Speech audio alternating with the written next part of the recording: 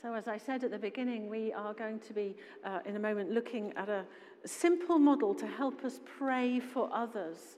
Actually, it is a simple model because we are joining in with the God of mission who is seeking each one of us.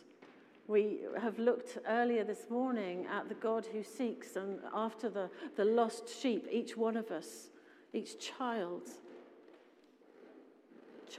children who know the Lord and those who are lost who don't yet know him.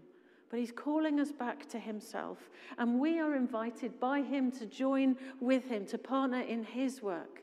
He is the one who intercedes for us. He's seated at the right hand of the Father, interceding for us. That means he is bringing our prayers, the prayers that we perhaps don't even know are in our hearts, the needs that we have, and he is praying for us to God the Father, his Father, our Heavenly Father, the one we can come to calling Abba, Daddy, Father.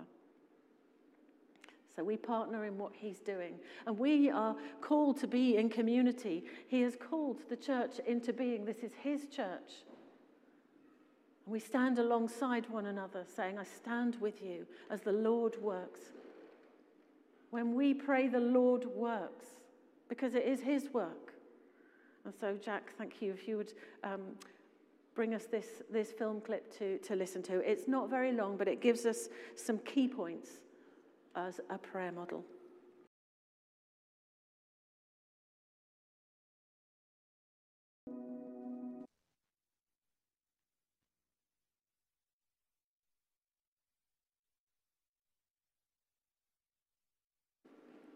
And that is prayer ministry. If you would like to be part of the team praying like that, then please do. If you haven't already put your name forward, then we'd love to connect with you, as they've said there on that video. Please do. I've got a sheet of paper. It's at the moment on the second row here, but I won't be leaving the service before you do. Please give me your name, and we'd love to be in touch and have you as part of prayer ministry.